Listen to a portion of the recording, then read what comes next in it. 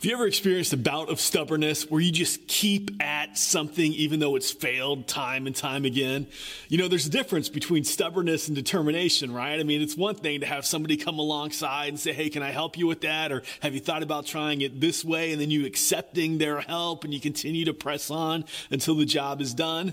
But then there's stubbornness where you just accept no one's help, no one's ideas. You just keep at it. This is what you're doing no matter what. You're going to figure out how to build this thing, how to beat this game, how to do whatever it is that you've been working so hard to try to do.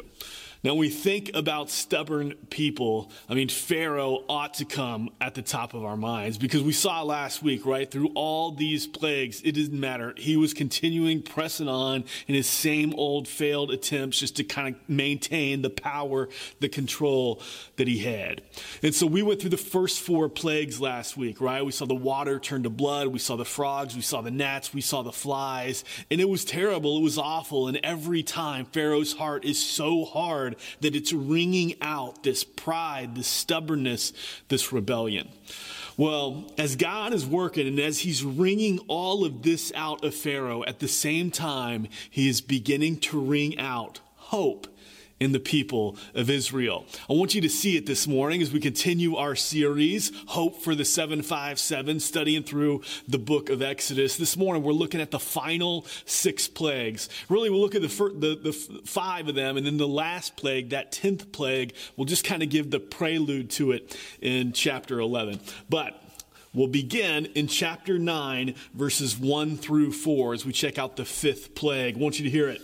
It says, Then the Lord said to Moses, Go to Pharaoh and say to him, This is what the Lord, the God of the Hebrews, says, Let my people go, so that they may worship me. If you refuse to let them go and continue to hold them back, the hand of the Lord will bring terrible plague on your livestock in the field and on your horses, donkeys, and camels, and on your cattle, sheep, and goats. But the Lord will make a distinction between the livestock of Israel and that of Egypt, so that no animal belonging to the Israelites will die. Now, as we saw last week, the first 4 plagues, they were bad. They were rough. I mean, nobody wants to have to go through seeing all your water turn to blood. Nobody wants those croaking frogs just kind of jumping all over everything you're trying to do. Nobody wants gnats flying into your ears and flying up your nose. And nobody wants just swarms of flies coming and biting you. I mean, those 4 plagues were rough. But beginning with the 5th plague, it seems as if things take a more severe turn. The plagues get even more intense. And this plague, it confronts the Egyptian god Hapi. Now, Hapi was the god of the cattle, okay? He was this black bull god. In fact, we discovered from ancient Egypt that the second largest temple in all of ancient Egypt was to worship this god, Hapi. And it was believed that this god, he was powerful over the livestock. He made the livestock produce and provide food for them and all this. So he was a powerful god that they looked at.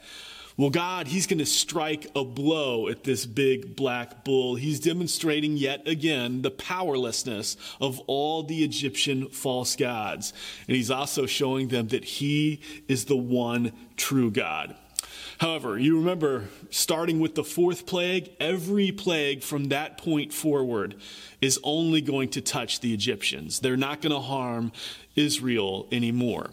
And so the Hebrews, they have some livestock, but their livestock is unharmed. None of their livestock is dying. And so Pharaoh, he goes to investigate this for himself. And sure enough, he finds out, yes, it's true, none of the Hebrew livestock is dying. Yet his heart is unyielding. It's continuing to ring out pride, stubbornness, rebellion. And so he's not going to let the people go. So there will be a 6th plague. I want you to hear it. It's Exodus 9, verses 8 through 10. It reads, Then the Lord said to Moses and Aaron, Take handfuls of soot from the furnace and have Moses toss it into the air in the presence of Pharaoh. It will become fine dust over the whole land of Egypt, and festering boils will break out on people and animals throughout the land. So they took the soot from the furnace and stood before Pharaoh, and Moses tossed it into the air, and festering boils broke out on people and animals. This plague, rather than attack on any one god, this plague actually attacks the entire religious system for the Egyptians. You need to understand that for the ancient Egyptians, in order to become a priest, in order to lead anybody in worship, your body had to be without blemish.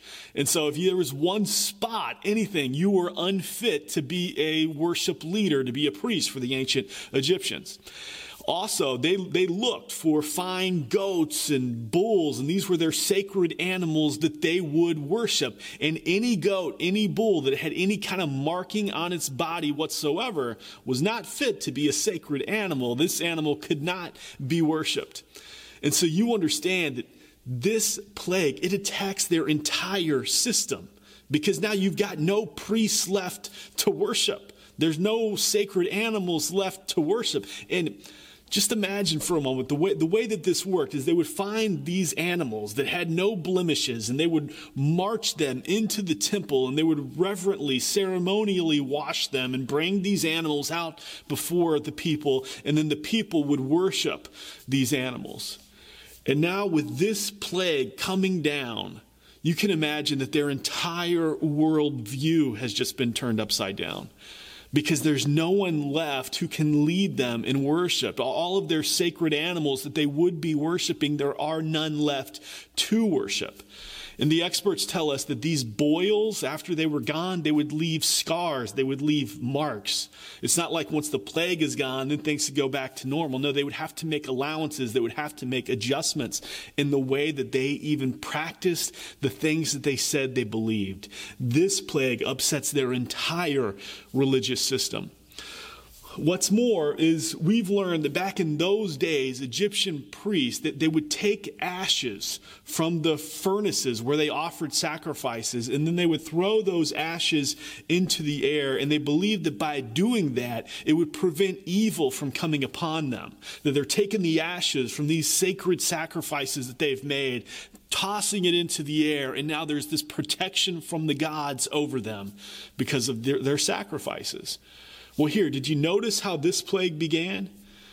Moses and Aaron, they're told to go and to get the ashes out of the furnace, and for Moses to throw it into the air, for the boils to then come down on all the people. You see what God is saying, don't you? It says, this practice that you think keeps you from evil, understand that I am the restrainer. I am the only restrainer. None of your false gods can restrain any evil whatsoever. It is only me. And all these animals that you think, oh, they're spotless, they're without blemish, they're worthy of worship. No, there's only one who is worthy of worship. That's me. I created all these animals.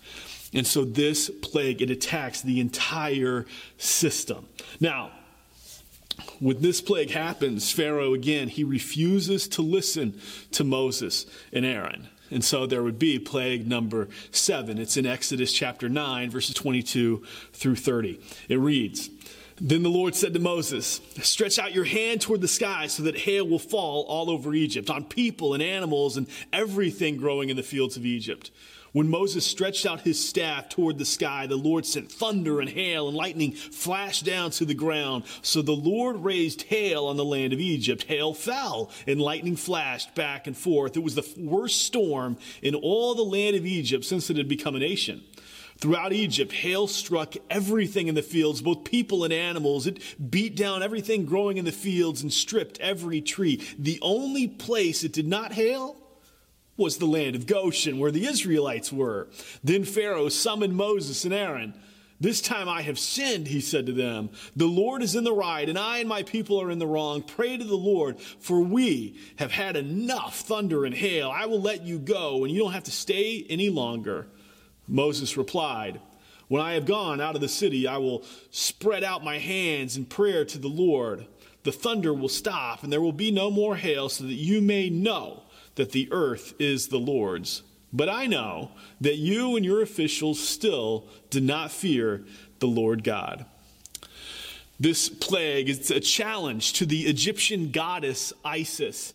She was this goddess who was believed she would protect the people from the storms, from the hail and all of that, that she would provide rain when rain is needed, but protect them from all the major environmental catastrophes. And so here comes this incredible storm, a storm the likes of which Egypt had never seen before and would never see again. I mean, just lightning flashing, thunder clapping, hail like cannonballs falling to the ground, stripping trees, just burying everything there, destroying all the plants, everything they've got. I mean, this is a brutal storm. You can imagine the people just hearing this and seeing the flashes and fire starting up, that they're probably cowering under their beds in Egypt. I mean, this is a scary time to be alive. And in the midst of all of this chaos, all of this confusion, Pharaoh, he summons Moses and Aaron again, and he says, I will let you go. I'm in the wrong here. Me and my people were all in the wrong. I'll let you go. Just go pray to your God so that he stops all this mess. And Moses says, I'll go and I'll pray and God will stop it. But I know this. You still don't trust God. This is not a response of faith. This is just a circumstantial response of desperation. And so Moses goes, he prays, and yes, the storm does stop, but Pharaoh's heart is still hard. Pride, stubbornness, rebellion continue to be wrung out of his heart. And so comes plague 8, Exodus 10, verses 3 through 6. It reads, So Moses and Aaron went to Pharaoh and said to him, This is what the Lord, the God of the Hebrews, says. How long will you refuse to humble yourself before me? Let my people go so that they may worship me. If you refuse to let them go, I will bring locusts into your country tomorrow. They will cover the face of the ground so that it cannot be seen. They will devour what little you have left after the hail, including every tree that is growing in your fields. They will fill your houses and those of all your officials and all the Egyptians. Something neither your parents nor your ancestors have seen from the day they settled in this land till now. Then Moses turned and left Pharaoh. So Pharaoh hears the announcement of this next plague, and he gets Moses and Aaron together, and he says, all right, guys, hey, let's make a deal here. I will let you guys go to worship. Who is it that you would like to take when you go worship? And Moses says, well, we'll be taking everyone and everything. God's come to rescue all of us. We'll all go to worship. And every piece of cattle that we have, they'll come along too. And Pharaoh says, that deal's not going to work. I tell you what, I will let all the men go. Just take all the men. Y'all can go worship. All the women, children, cattle, they're going to stay here. And Moses says, no, that's not going to work. Because our God, he's come to rescue every single last one of us and every last piece of cattle that we own. Well, this doesn't go too well. Pharaoh, he's not budging. And so this 8th plague hits. It's this plague of locusts, and it attacks the Egyptian god Seth. Now, Seth, he's the one in charge of just the natural order of things, and he keeps storms at bay and makes everything just work the way they're supposed to work. Well, the thing that the Egyptians feared most were locusts. Because they knew if this insect would come, that it could destroy crops, it could be very dangerous. And Seth, he's the God who keeps everything working in their proper order so that nothing gets too much, nothing is out of whack, everything is in this proper balance. Well, this God of order cannot keep the order. The locusts come in and they swarm and they eat up everything. The Bible tells us that there was nothing green left. That it was all gone. I mean, Moses had given Pharaoh the warning that, hey, if this happens, you need to know that what little you have left after that hailstorm, it's all going to be gone. And sure enough, it was all gone. Even the existence of the Egyptians was in somewhat jeopardy at this point. And so Pharaoh, he summons Moses and Aaron again. He says, oh, I've sinned. Please do something about it. Again, Moses and Aaron pray, and again, the locusts, they're blown out to sea. They die. And again, after the plague calms down, Pharaoh's heart continues to be hardened. It continues to ring out pride, stubbornness, rebellion. And he says, no, your people are not going anywhere. And this brings up plague number 9. It's in Exodus chapter 10, verses 21 through 23. And it reads, Then the Lord said to Moses, Stretch out your hand toward the sky so that darkness spreads over Egypt, darkness that can be felt. So Moses stretched out his hand toward the sky, and total darkness covered all Egypt for 3 days. No one could see anyone else or move about for 3 days. Yet all the Israelites had light in the places where they lived. This plague, it confronts the Egyptian sun god Ra. Now, Ra was the most worshipped god in all of Egypt, except for one god, and that would be Pharaoh himself. And this sun god, Ra, he was believed to bestow upon the people life and blessing and hope. And darkness, well, that represented judgment and death and hopelessness. And so here, this intense darkness, a darkness so intense that you can feel it. You can't see your hand in front of you, much less anyone else. You can't move about. It's not safe because it is a complete absence of life. This sun god who's supposed to bring about life and light and happiness and joy and blessing. Well, there's no light at all. There's no blessing here at all. It's just utter darkness. You have this sense of impending judgment. You see, this plague almost is a prelude to the 10th and final plague. And unlike all the plagues before it, and even the 10th plague after it, this plague is unannounced. There's no warning to Pharaoh this time. There's no command, let my people go worship. There's none of that this time. It just happens. And because it is setting up the 10th and the final plague. You know, time after time after time, Pharaoh, he's trying to make these deals. And this time, again, he tries to make a deal with Moses. And he calls Moses in. He says, hey, Moses, we got to get this darkness stopped. I tell you what, all the people can go worship. Just leave your animals here. Well, again, that's not going to fly with Moses. He continues to show this just unwavering faithfulness that God is going to rescue every last person and every last piece of cattle that the Hebrews have. And so he's not making any deals with Pharaoh at all. You know, as we've kind of gone through these plagues, you can read back through them, right? And you can see how Pharaoh is always trying to scheme. He's always trying to make a deal. He just wants to make a deal with God. He never wants to surrender to God. He's always trying to negotiate, never willing to surrender. And you see it over and over again. There's this point, if you go back and look, and he says, I tell you what, you guys can go and worship. You just can't leave the land. Moses says, no, it's not going to work. And then another time, after another plague, Pharaoh says, all right, you can go worship, just don't go very far. And then there's another time, all right, you can go worship, just you and the men, though. You got to leave the women and children. And then here, you can go worship, just don't take the animals with you.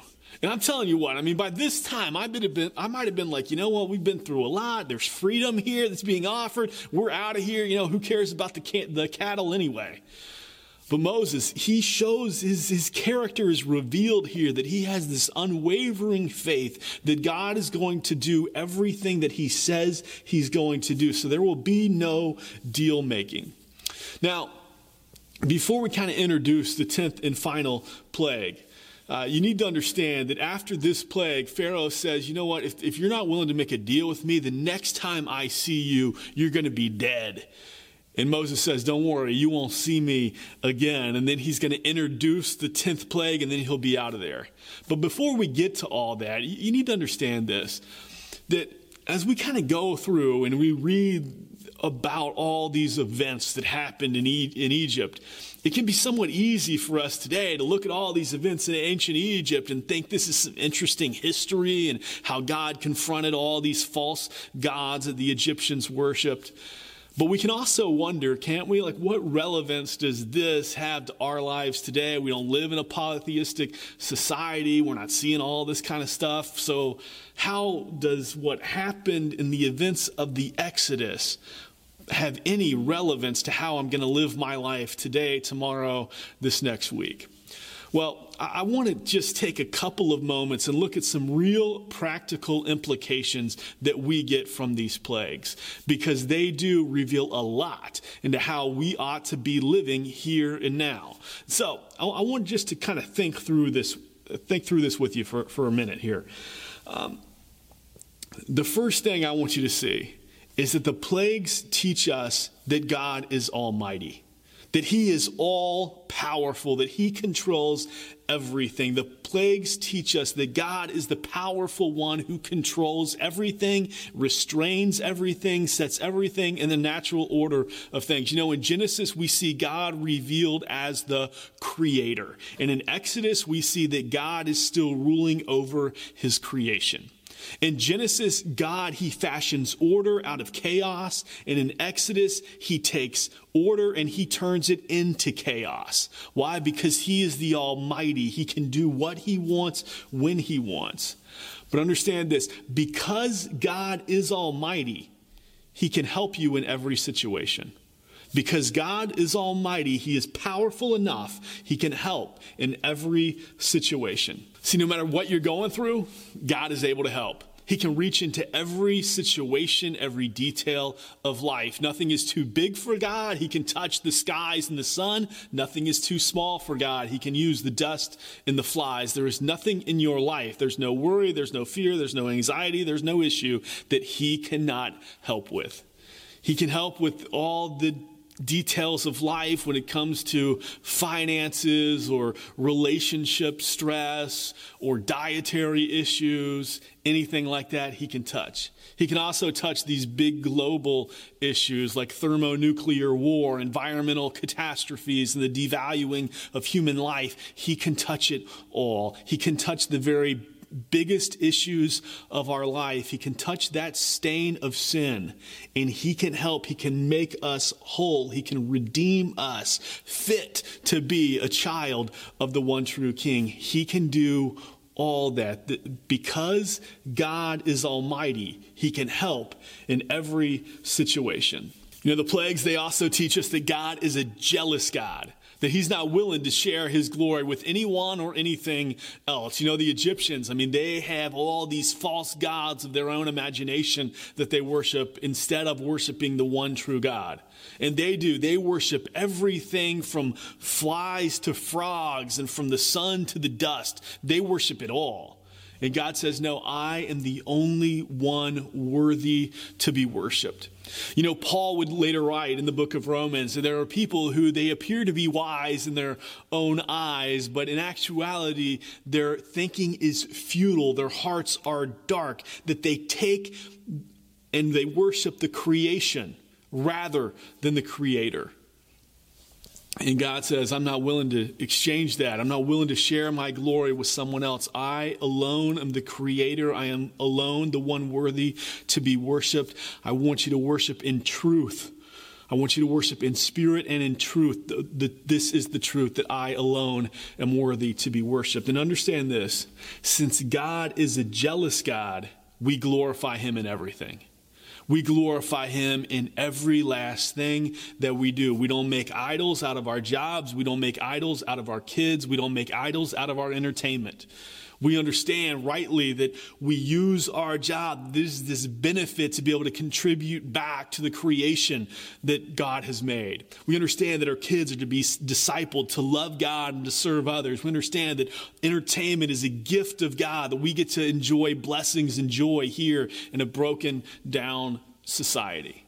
We don't misuse any of that. We understand that every detail of our lives ought to bring glory to God. Every last thing that we do, our jobs, the way we parent, our families, our friends, our neighbors, our entertainment, that we can all use it to bring glory to God. Paul would even write that every last detail of our lives should bring glory to God, even the way that we eat, drink, and sleep. That everything we do, we glorify God. Why? Because he is a jealous God, and he wants to see our lives structured in such a way that it all brings glory to him. And if there's anything out of whack, then we're missing the mark. It doesn't matter how small it may seem. If our sleep habits are out of whack in a way that is dishonoring God, then we got some stuff to work on, right? We need to get back into that proper relationship with him so that he is honored even in that. Since God is a jealous God, we glorify him in everything. There's another lesson that I want to pull out from the plagues, and there's many more that we could, but I wanted to highlight these three. And the last one is this. From the plagues, we see that God is merciful. He is a merciful God.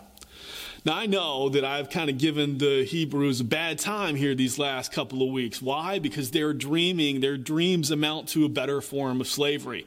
They want Moses out of there. They're trying to renegotiate this better deal with Pharaoh to get back in better graces with him, and so that they can have the straw that's needed to make the bricks, and perhaps their quota will come down. They just want a better form of slavery. But do you remember why the events of the Exodus really unfolded? I mean, God told Moses that this all will unfold. Why? Because I have heard the cries of my people, and I have remembered my covenant with them.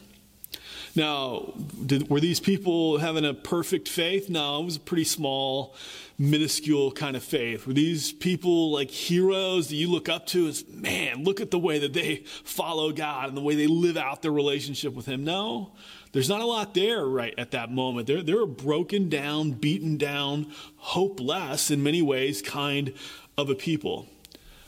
But because they cried out, because they prayed, even with this minuscule faith, God hears their cries, and there's hope for the people living in Egypt, these Hebrews in Egypt. See, understand this. Since God is merciful, he will save you when you turn to him. Since God is merciful, he will save you when you turn to him. You don't have to wait to make sure your theology is all buttoned up. You don't have to wait for your life to be perfect, to be all cleaned up, that you get rid of all of your problems, all of your issues.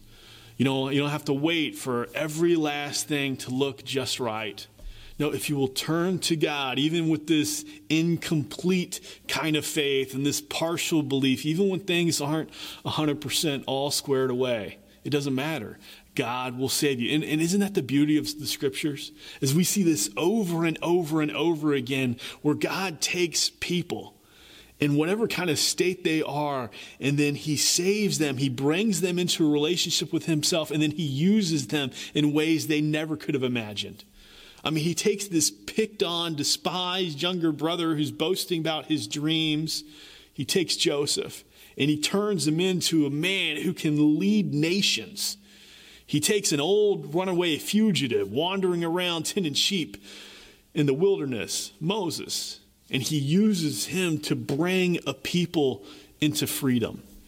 He takes a forgotten shepherd boy out in the hills, and he turns him, David, to lead, to be the best king ever of Israel.